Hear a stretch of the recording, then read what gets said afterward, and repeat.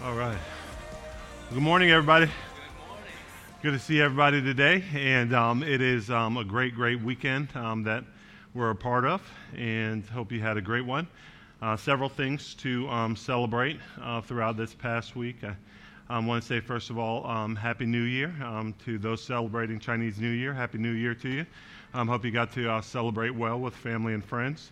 And we also wanted to say, I don't think she's here today, but sweet Darian had a birthday this past week. Yeah, that's right.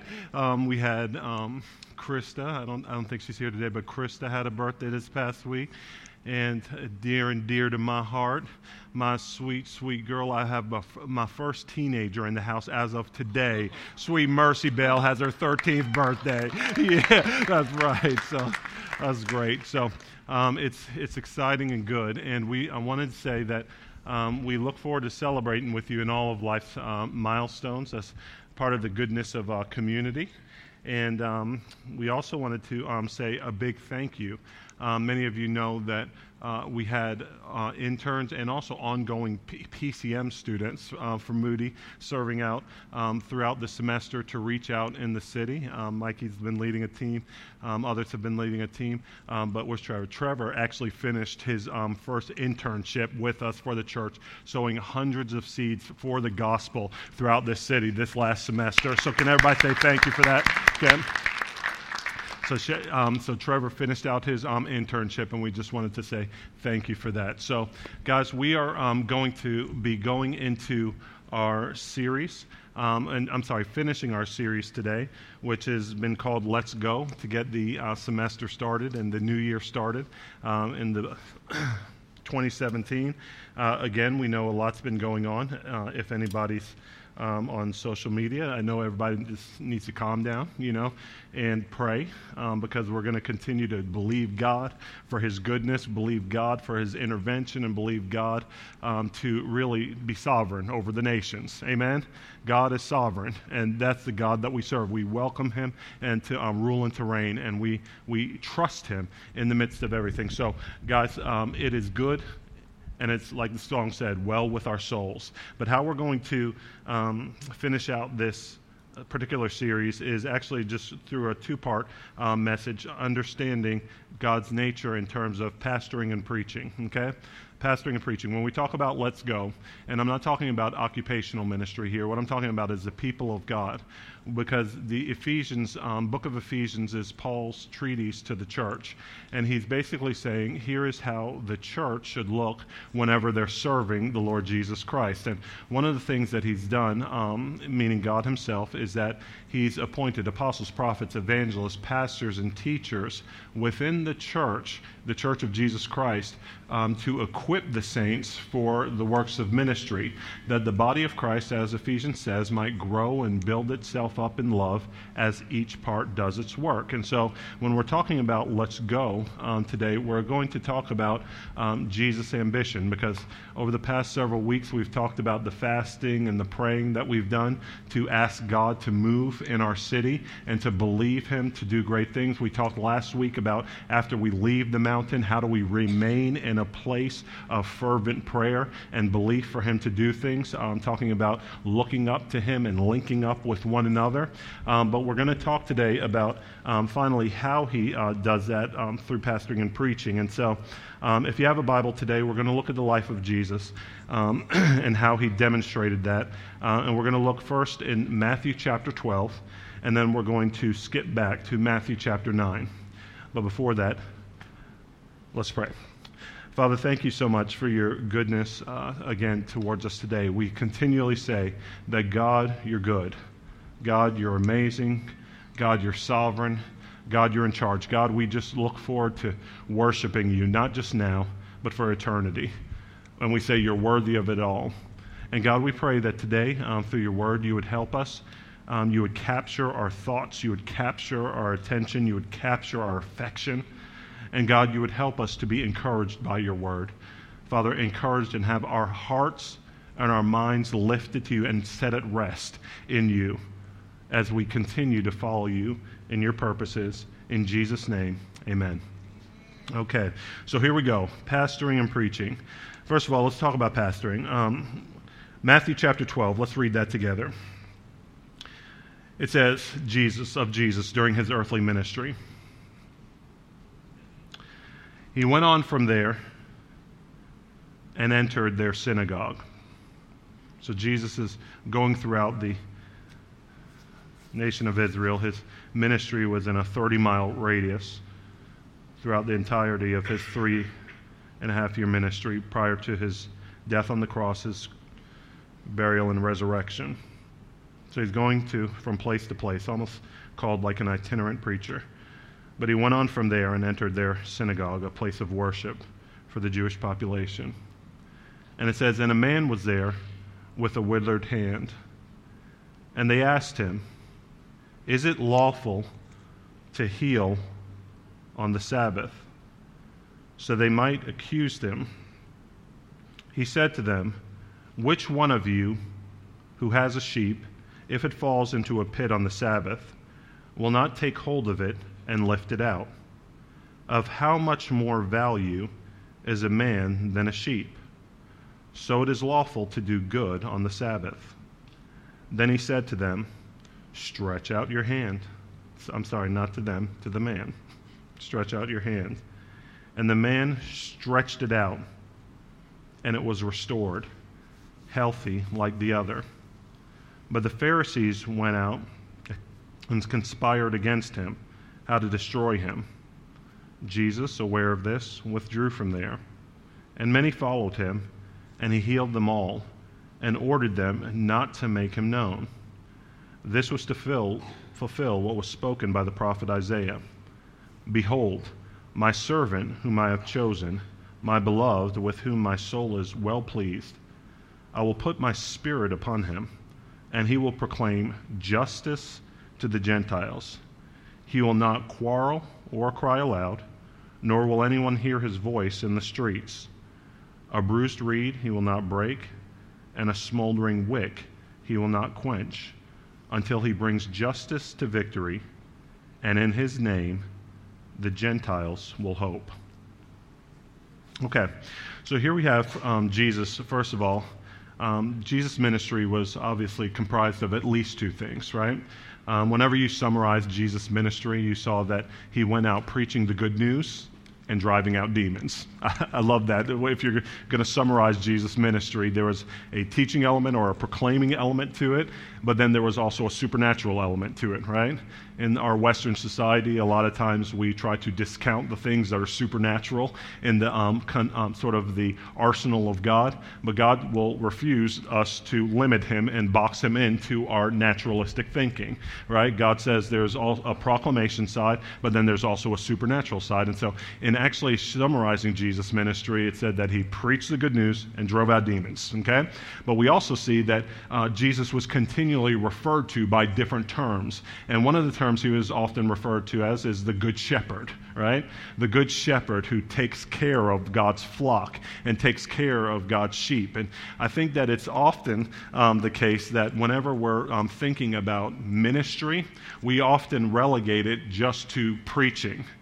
But whenever you preach and people are reached, you see how that rhymed, right on time. No, I'm just kidding. Okay, but when you see, whenever you preach and people are reached, what you do is you have to, after that point, know how to care for the people who are in fact reached, right? God doesn't just care about reaching people and making sure that they believe the right things, but after they believe what's true and right about him, his kingdom, and his ways, it's also imperative that we as the people of God following the Good Shepherd also know how to relate with and take care of one another as under-shepherds of Christ in his kingdom purposes. And so if we're talking about the whole message, let's go, that's the mentality that we've got to adopt as we go into this new year. There are going to be continually people at our doorstep, and you may look around right now and even say, wait a minute, I have several friends that I recognize here, but there's somebody who's new, and I don't know that person, that person, that person, that person. And I look forward to getting to know several and really everybody in here, but I'm past the point where, like on a Sunday morning, I know everybody, and that's the good thing, right? But the good news is that that we take care of one another, right? We take care of one another in the kingdom, and this is an example of it that Jesus gives us in this passage. And so, first of all, when we're thinking about pastoring, taking care of those whom God is entrusting to us, and when we talk about entrusting to us, all we mean by that is if somebody comes across our doorstep, if somebody's in the house of the Lord as we're gathering together, what are we as the people of God supposed to do?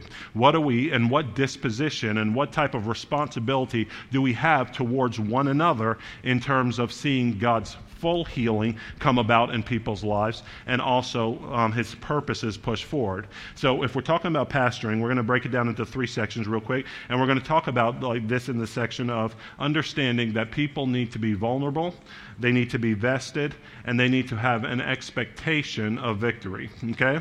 Number 1, they need to be vulnerable with one another. Number 2, they need to be vested. And then number 3, they need to have an expectation of victory in terms of the pastoring process. Okay? Let's look at this scripture together. It said, he went from there and entered their synagogue. Every time we come together, week after week, it's much as the Israelites did throughout the Old Testament in the Jewish diaspora, wherever they were scattered outside of the temple worship in Jerusalem. When the Babylonian judgment came against them, the Israelites were scattered, right? Far and wide in the known world at the time. But what they did is they established synagogues so that the worship of God could continue to go forward. The preaching of God's law and his word can continue to be preserved amongst the Jewish people. And that was actually part of the signs and the wonders amongst the nations throughout history, is that any other nation that was ransacked by foreign armies or ransacked by foreign nations and dispersed amongst the nations ceased to be a nation, right? You look throughout history, and you look even in the Old Testament at several of the ites, like the Philistines or the Amalekites or the Jebusites or all of these things. These were once nations that existed, had their own borders and territories and their own identities amongst each other. But when they were ransacked and pillaged and spread amongst the nations, they ceased to be a people, right? But on the other hand, in the Israelite history, part of God's sovereignty amongst his people is that even when I disperse you, you're not going to cease to be a nation, because I'm going to still be moving amongst you. And in fact, I'm going to bring you back to the land that I had for you according to my promise, as a sign and a wonder and a testimony to the nations that I'm the God who builds nations and I'm the God who tears them down, right? I'm the one who exalts and I'm the one who humbles. I'm the one who really wants my purposes to go forward through my people, and we see that with the Israelites. So even in the diaspora that was taking place, they were meeting in these synagogues for worship, and it said there was a man with a withered hand. And so we see that even with the Israelite law back in the day, there were certain rules about temple worship, at least, where people who were disfigured or dismembered couldn't go into the inner place to worship God. And so there was, in a sense, though he was able to worship in the synagogue, there was a sense of brokenness about this man, right? Where basically he had something that was holding him back. And I know we look at this particular issue, and we a lot of times may not know somebody who had a physical impairment like a withered hand, but it might be not physical but emotional that we're dealing with on a daily basis. Yeah, I mean, it might be that we're coming across people who might feel withered in their souls. And I think throughout life, because of the product of sin in people's lives, many of us have felt the repercussions of sin, coming from broken families, coming from damaging or violating relationships, coming from situations where we've been oppressed or dejected in various ways. And because of that, people feel withered, not necessarily physically, but they can feel withered emotionally. They can feel withered mentally. They can feel withered in their ability to even interact with one another in a healthy manner. And how many people have ever felt that way before, or actually known family members or friends who've been in that situation, right? You might feel that way right now and say, well, I can't raise my hand because I feel withered in my soul. And that's understandable. That's understandable. But what did Jesus do in the midst of that setting? What did Jesus do in the midst of that type of environment? Well, he said that he pastored the people. You might think that in this situation that it was Jesus almost putting that man on the spot. You could have thought for years, if you imagine that man, that he was oftentimes not trying to highlight, but trying to hide the thing that he was dealing with. Just like, for instance, if people have been hurt or violated, we don't want to talk about things a lot of times, but as much as possible, we want to cover over things. We want to hide the things that have shaped us. We want to hide the things that have hurt us or disappointed us, but actually affect us on a daily basis. And what we see is that Jesus, in pastoring him, he didn't allow the man to hide, but it's interesting, he called the man to be vulnerable. He called the man to be vulnerable. And if Jesus was going to heal you in an instance or in a setting like this, the last thing, if you felt that you had some sort of hurt, some sort of pain, some sort of disability even that you were dealing with, the last thing you would want Jesus to do is to tell you to stand up in front of everybody and stretch out your hand. How many people think that this is a bit odd? Anybody at all? I read this for the first time and I was like, whoa, Jesus? That's kind of insensitive, right? You know? And he's like, no, it's actually not. I'm actually always looking beyond just the immediate. I'm looking beyond just what it looks like on the surface, and I'm trying to do a deeper work in people's souls, right? Whenever you see even the paralytic or the man who was crippled, and remember the friends who brought this paralytic to Jesus, and they tore open the roof and lowered the mat down in front of Jesus and asked him to heal them. Do you remember that story? You know, and obviously the man wanted to be healed from his paralysis, but the first thing that Jesus said to him was, hey, listen, son, your sins are forgiven. Anybody ever think that was odd?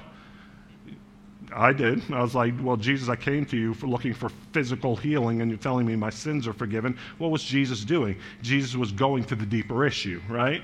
And so in the same way with this man with the shriveled hand, he said to him, stretch out your hand. And I'm going to ask you, obviously he was dealing with the religiosity of the people. Is it lawful to heal on the Sabbath? They're always trying to catch Jesus and find a way to persecute him. But he moves past all of that. He's like, listen, if you take care of your sheep, obviously I can take care of this man who's like my sheep. He said to him, stretch out your hand. And the man stretched it out, and it was restored. If Jesus is going to heal us, I can't say this gently enough, but the first thing that we're going to need to learn to do is to be vulnerable enough to expose the thing that he needs to heal. To expose the thing that he needs to heal.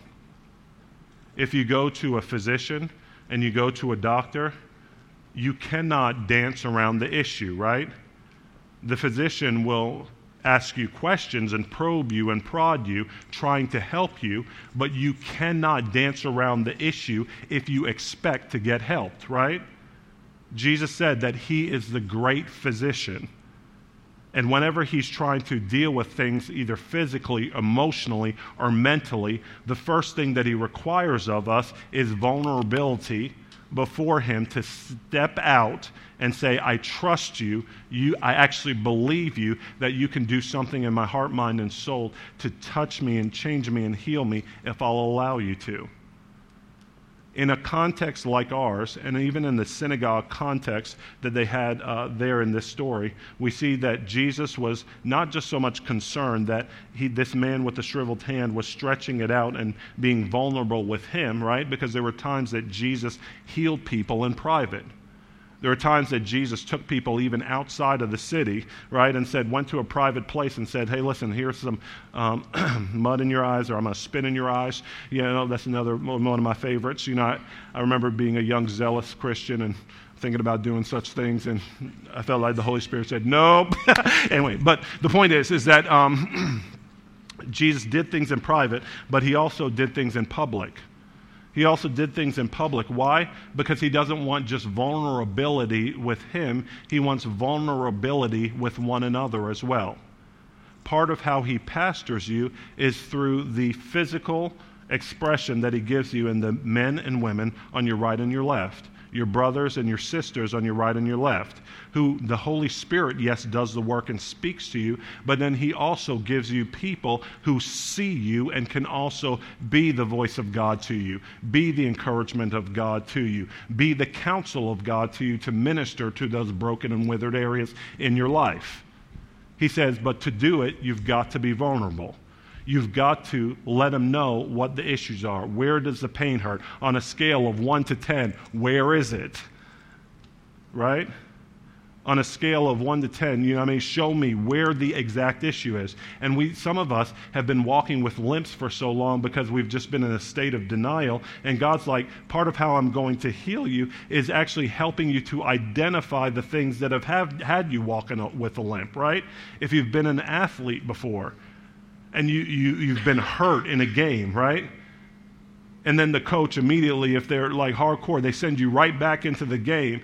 And then it's sort of like you try as you might, you're only going to damage yourself further if you go back into the game without being fully healed, right? And yes, we'll get to the part about preaching, and everybody wants to get their strength and their zeal together and say, yes, let's take the mountain for God, right? But it's like, okay, I want to take the mountain for God, but I don't have the strength to do it. Why? Because I'm trying to run, but I have a broken femur, right? And it's sort of like, let's jump, and you immediately collapse.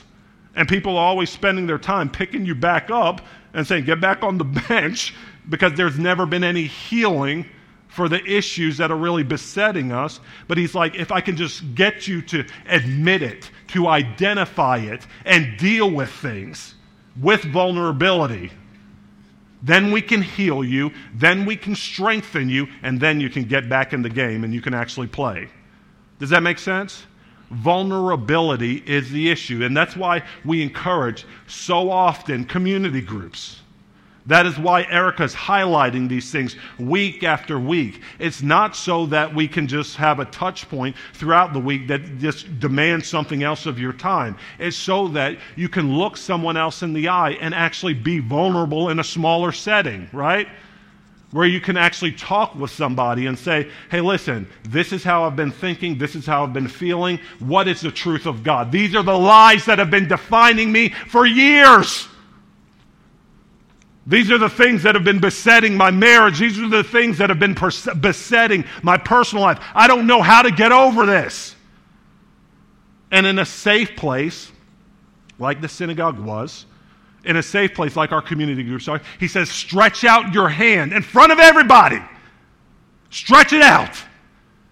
And when we're vulnerable, that's when he says, I can touch you and it'll be healed.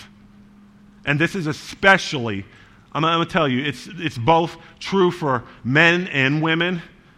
But as a man, I'm just speaking to men especially. I'm making an appeal to you to be vulnerable as well. Amen, guys?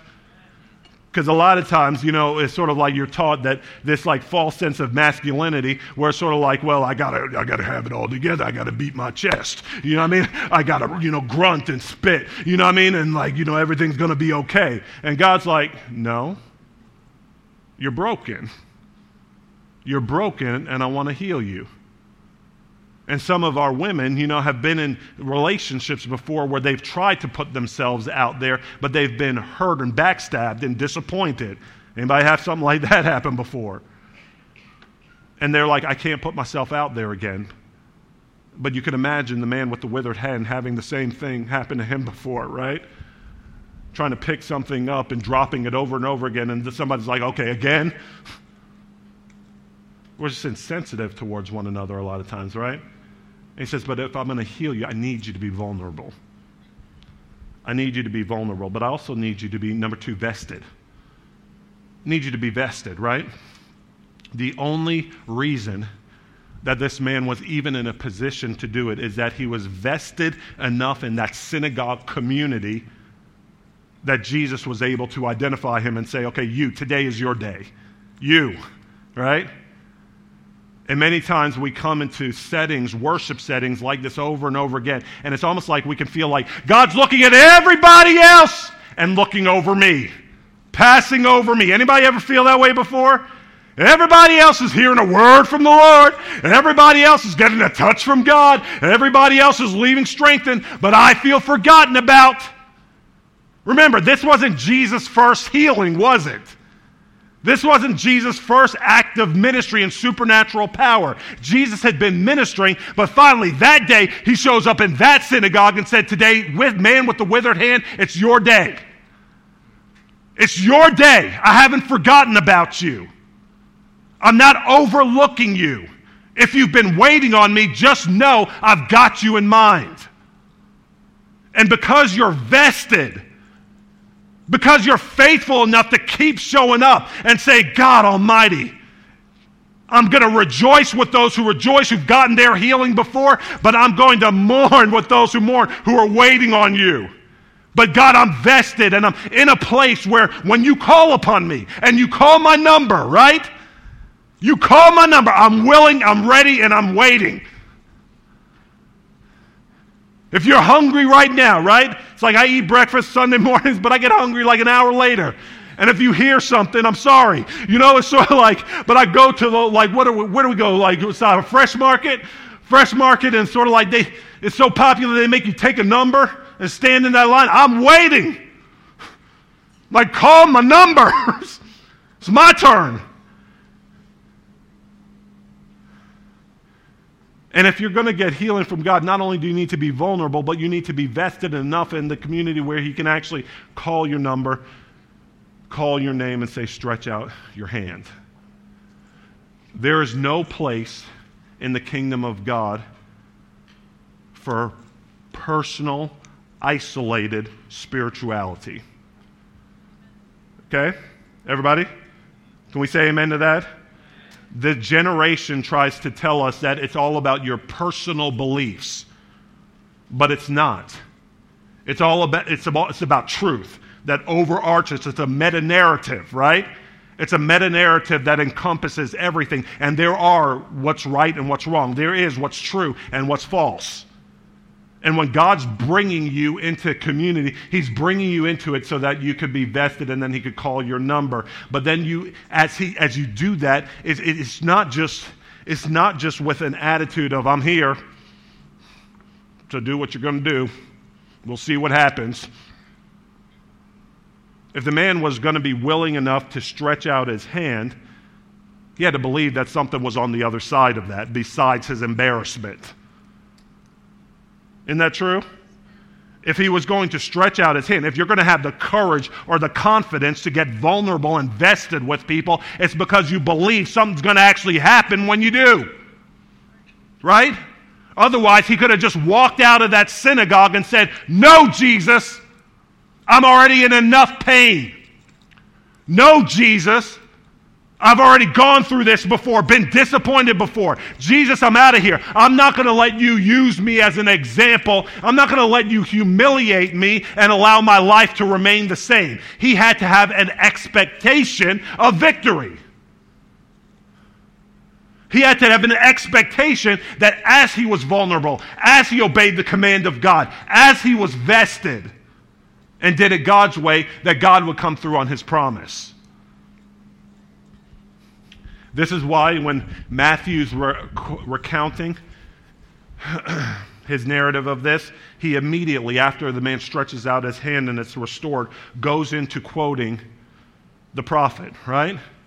Goes into quoting, and then all he's doing is reading from, reciting what they'd read over and over again in the synagogues as the prophet had the Spirit of God speaking upon him, and it was speaking by the Spirit of God, speaking of God's heart and God's nature and God's ability to do things. He was saying, listen, I'm giving you an expectation. I'm giving you a hope. I'm giving you something that you need to look forward to as you come to this Jesus. And they read it. You can imagine them reading the same scripture over and over again, year after year, in the synagogue. And it's why we encourage you, even outside of this time, to read your Bible over and over and over and over again. If you've read it before, good. You've had an appetizer, but you eat more and more and more and more. And the eternal God never gets old. His word never gets stale. How many people know that when you're reading the same thing over and over again, he's continually bringing out new aspects of himself, new understandings of his heart, new understandings of his ways and how he does things. But it's building a firm foundation in you that gives you an unshakable faith, an unshakable expectation, as this man with the withered hand had. So instead of responding to Jesus and saying, I don't trust you, you can understand that this man had been vested week after week, year after year with that shriveled hand. And then finally, Jesus, the Messiah, shows up. And he heard about all that Jesus could do when he came. And then when Jesus is finally calling his number, saying, stretch out your hand, he's like, yes, it's my turn. I get to be part of the story. I get to be part of the story. I'm going to link my faith to what I've been hearing over and over again. And I'm willing to stretch out my hand because I have an expectation of victory. What expectation of victory? It's what he said. Let's read it again. He said this was, as Jesus, many followed him, even as he left the synagogue, he healed them and all and ordered them not to make him known. But this was to fulfill what was spoken by the prophet Isaiah. Behold, my servant whom I have chosen. Speaking of Jesus, speaking of the Messiah who is to come, speaking of the Messiah who still lives and rules and reigns over all creation today. He says, he's my beloved with whom my soul is well pleased.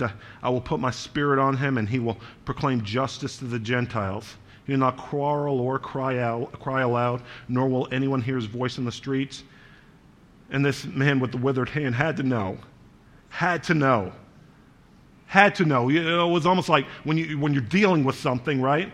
You have certain hallmark scriptures. You know what I'm talking about? Anybody ever deal with something before and you had certain scriptures that you held on for dear life? You know what I'm saying? Whether it be you needed encouragement, you just need some joy for your soul because you were dealing with depression. It's like, well, you know, like sorrow comes at night, but joy comes in the morning. You're like quoting it every day, right? Or something that you needed physical healing for, something that you needed emotional healing. You're clinging to the scripture for dear life. But you can imagine this man with the withered hand hearing this over and over again, reading from the scrolls, reading from Isaiah the prophet. It said about this Jesus, he's a good shepherd. He's a good pastor. Not only will he not quarrel or cry out, but he said, a bruised reed. A bruised reed he will not break. And a smoldering wick he will not quench. A bruised reed he will not break. And a smoldering wick he will not quench. And even if you feel strong in the Lord and the strength of his might today, as you should, this is also good news for you because there may be times that you don't. And when you don't, he said, a bruised reed I will not break, and a smoldering wick, right? I will not snuff out. Isn't that good news that that's the heart of God towards you? That's the heart of God towards me. If you've been trying, you've been giving it your all, but you feel like a flickering flame. Feel like a flickering flame. Let me tell you, God doesn't despise you. God doesn't cast you out. Do you understand that? God says, I give you what you need to continue to burn brightly. That's why David in the Psalms, in the midst of all his trials and his battles, he said, it's the Lord. I can't do it on my own, but it's the Lord who keeps my lamp burning. It's the Lord who keeps my lamp burning. That's why I get in his face day by day, because I need him to breathe life into me, just like he breathed life into Adam once again. You can imagine the man with the withered hand thinking about this. But he said, listen, it's not enough that he's compassionate or pastors, but it's also that there's an end goal, right?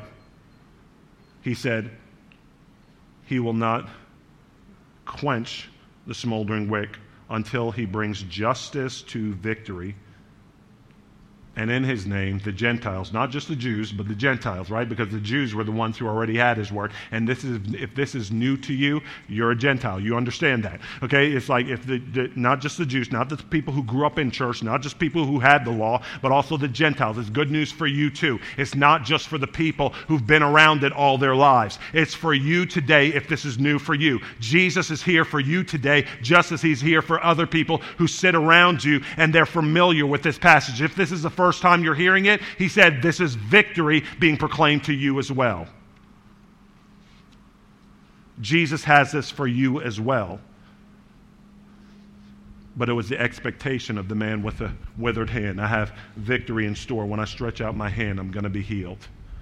Now, what does that mean for us as we're trying to live for God and we're trying to follow him in the Good Shepherd's heart and pastor as under shepherds of Christ one another? We've got to understand that just as this man had this withered hand, there are going to be people who come in and actually are looking for a touch from God with a withered soul. They might have a physical ailment, but they may have something that's going on in their minds or in their hearts that have them broken. And what are we as imitators of God to do?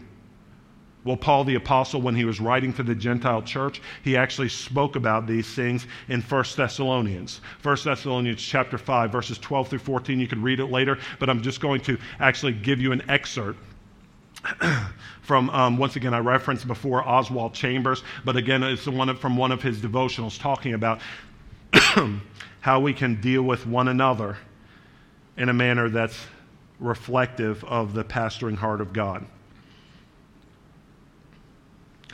And this particular scripture is in the King James Version. Anybody grew up on the King James? Okay. Yep. Well, whither, thither, toeth. Okay. So, okay. This is King James, but I'm also going to speak to it from the ESV, which we normally read out of. And this is basically from the King James. He says this: "Now we exhort you," Paul giving an instruction to the church about how to pastor one another, just like the Good Shepherd, right? He said, "We exhort you, brethren, warn them that are unruly," right? And a lot of times we jump immediately to that, right? If we're going to preach, if we're going to be the church, we're going to warn the sinners. That's right. Hell-bound folk, be warned. Okay. Let the adrenaline die down for a minute, okay? He says, relax. Relax, right? Don't shout or cry out on Michigan Avenue, all right? I'm just kidding if he tells you to do it. All right, he says, "Now we exhort you, brethren, warn them that are unruly, comfort," this is a command, "comfort the feeble-minded." And part of why I'm going to read out of the ESV as well is because people don't really have a context for feeble-minded. They're like, "You insult me, I smack you with my glove." It's like, no. Okay. The feeble-minded, okay, is actually translated in the ESV as the faint-hearted. Okay, and people can relate with that. Like, don't call me feeble-minded, but faint-hearted, yes, you get me. Okay, I hear you. Okay. Comfort the faint-hearted, support the weak, be patient toward all men.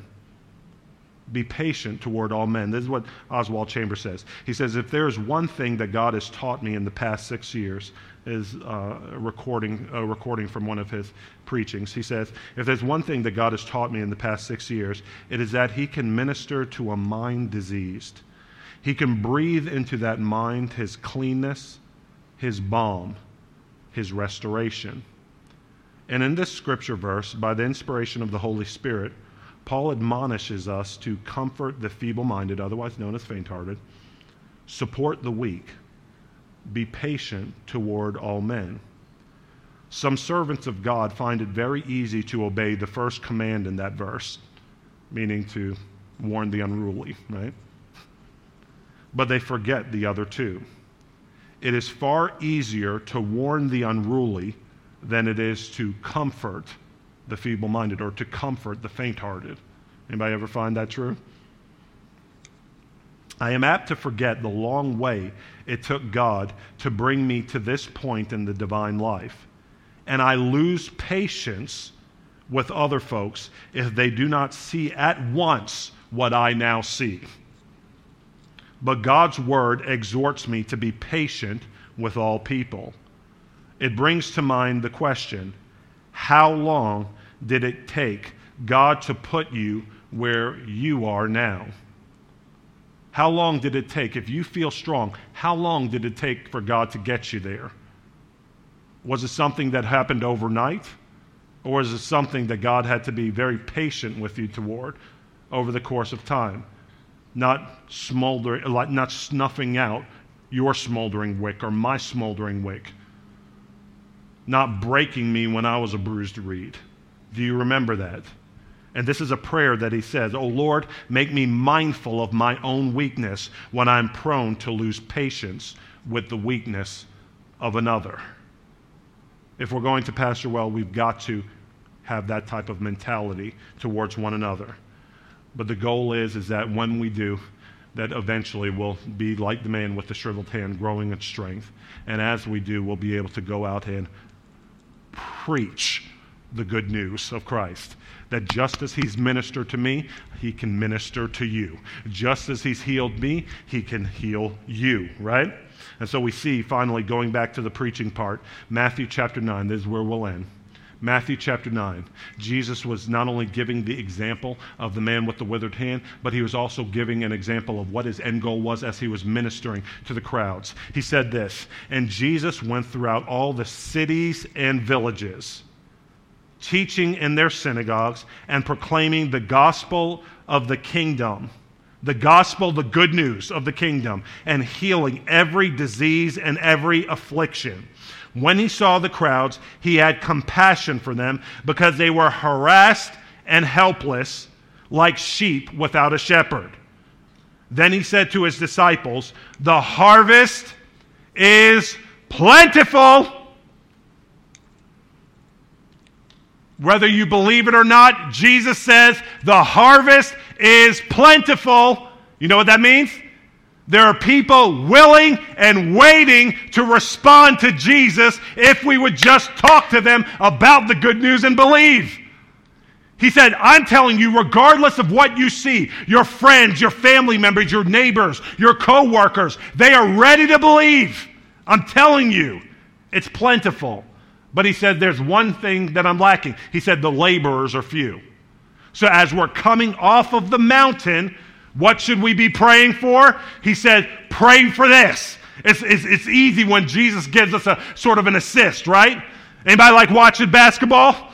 Sort of like one of my favorite things is watching the assist. I don't like a whole lot of one-on-one plays. I like, listen, go get to the hole, but then throw it to somebody else, right? Working as a team. And it's sort of like Jesus is like giving us an assist saying, I'm going to teach you how to pray. And if I want you to pray anything, this is one of the things I want you to pray. Then he said to his disciples, the harvest is plentiful, but the workers are few. Therefore pray. Pray for what, Jesus? I don't know what to pray for. Pray earnestly.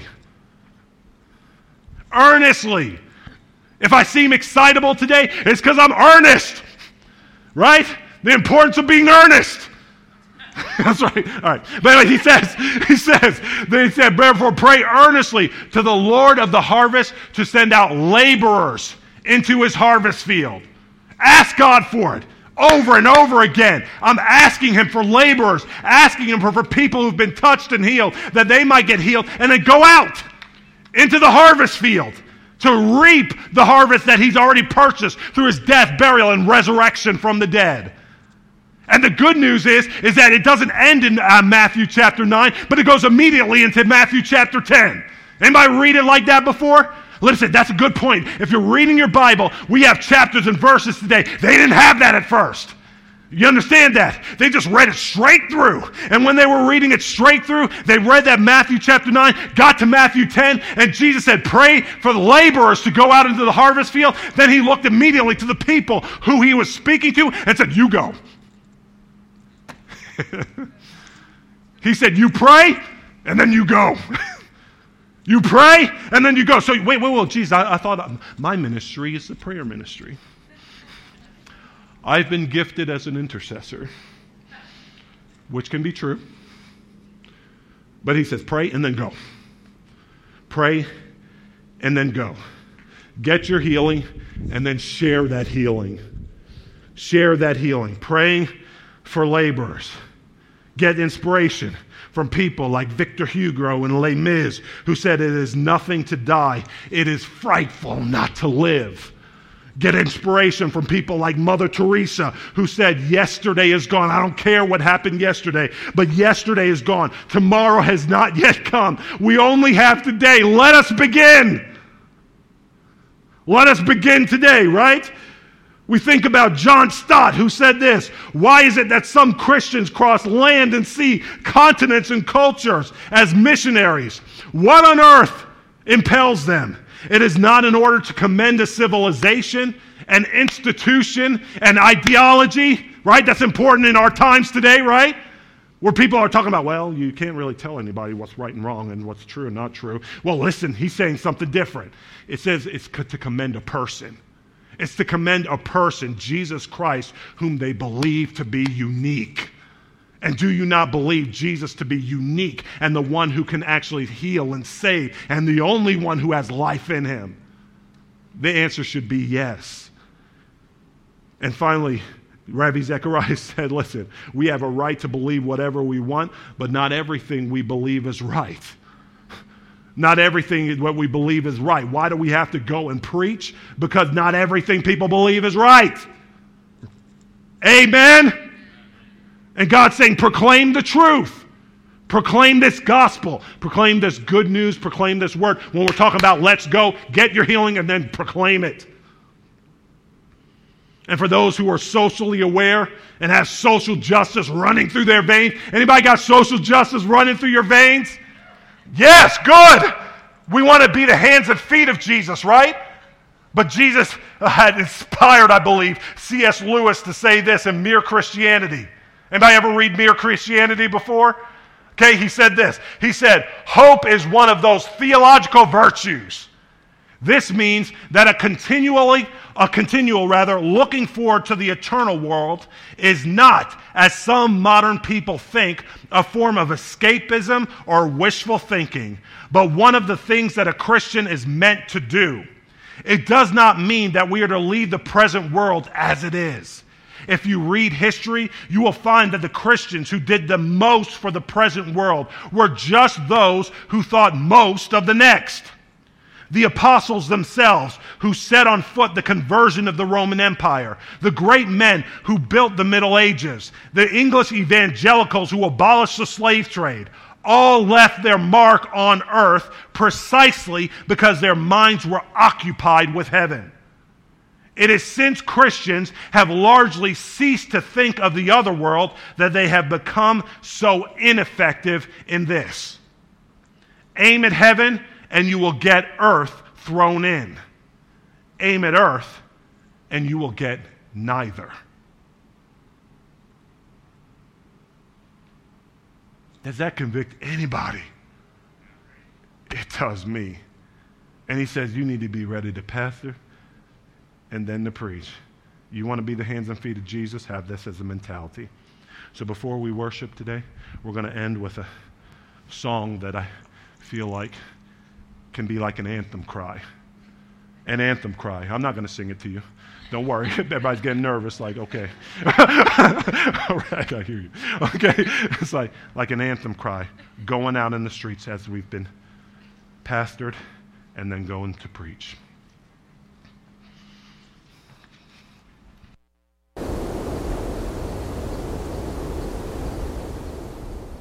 Everybody's got a blank page, a story they're writing today, a wall that they're climbing.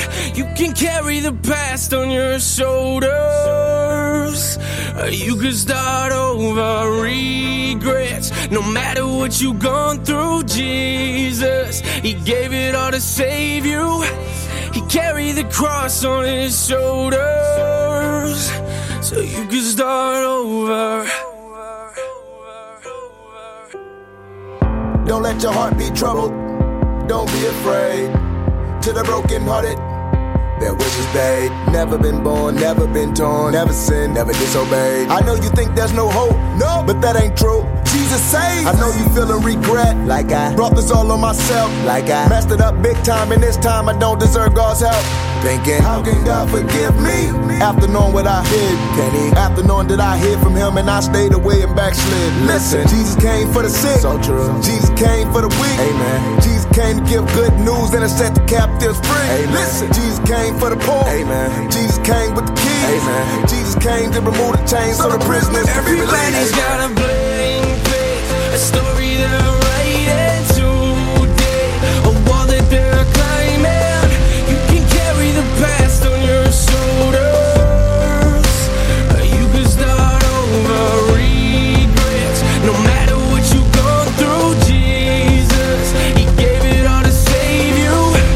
He carried the cross on his shoulders, so you can start over. See, his love is deeper than the ocean floor. Run to his arms like an open door. God the Father sent the Son so men can come and be free. Gotta run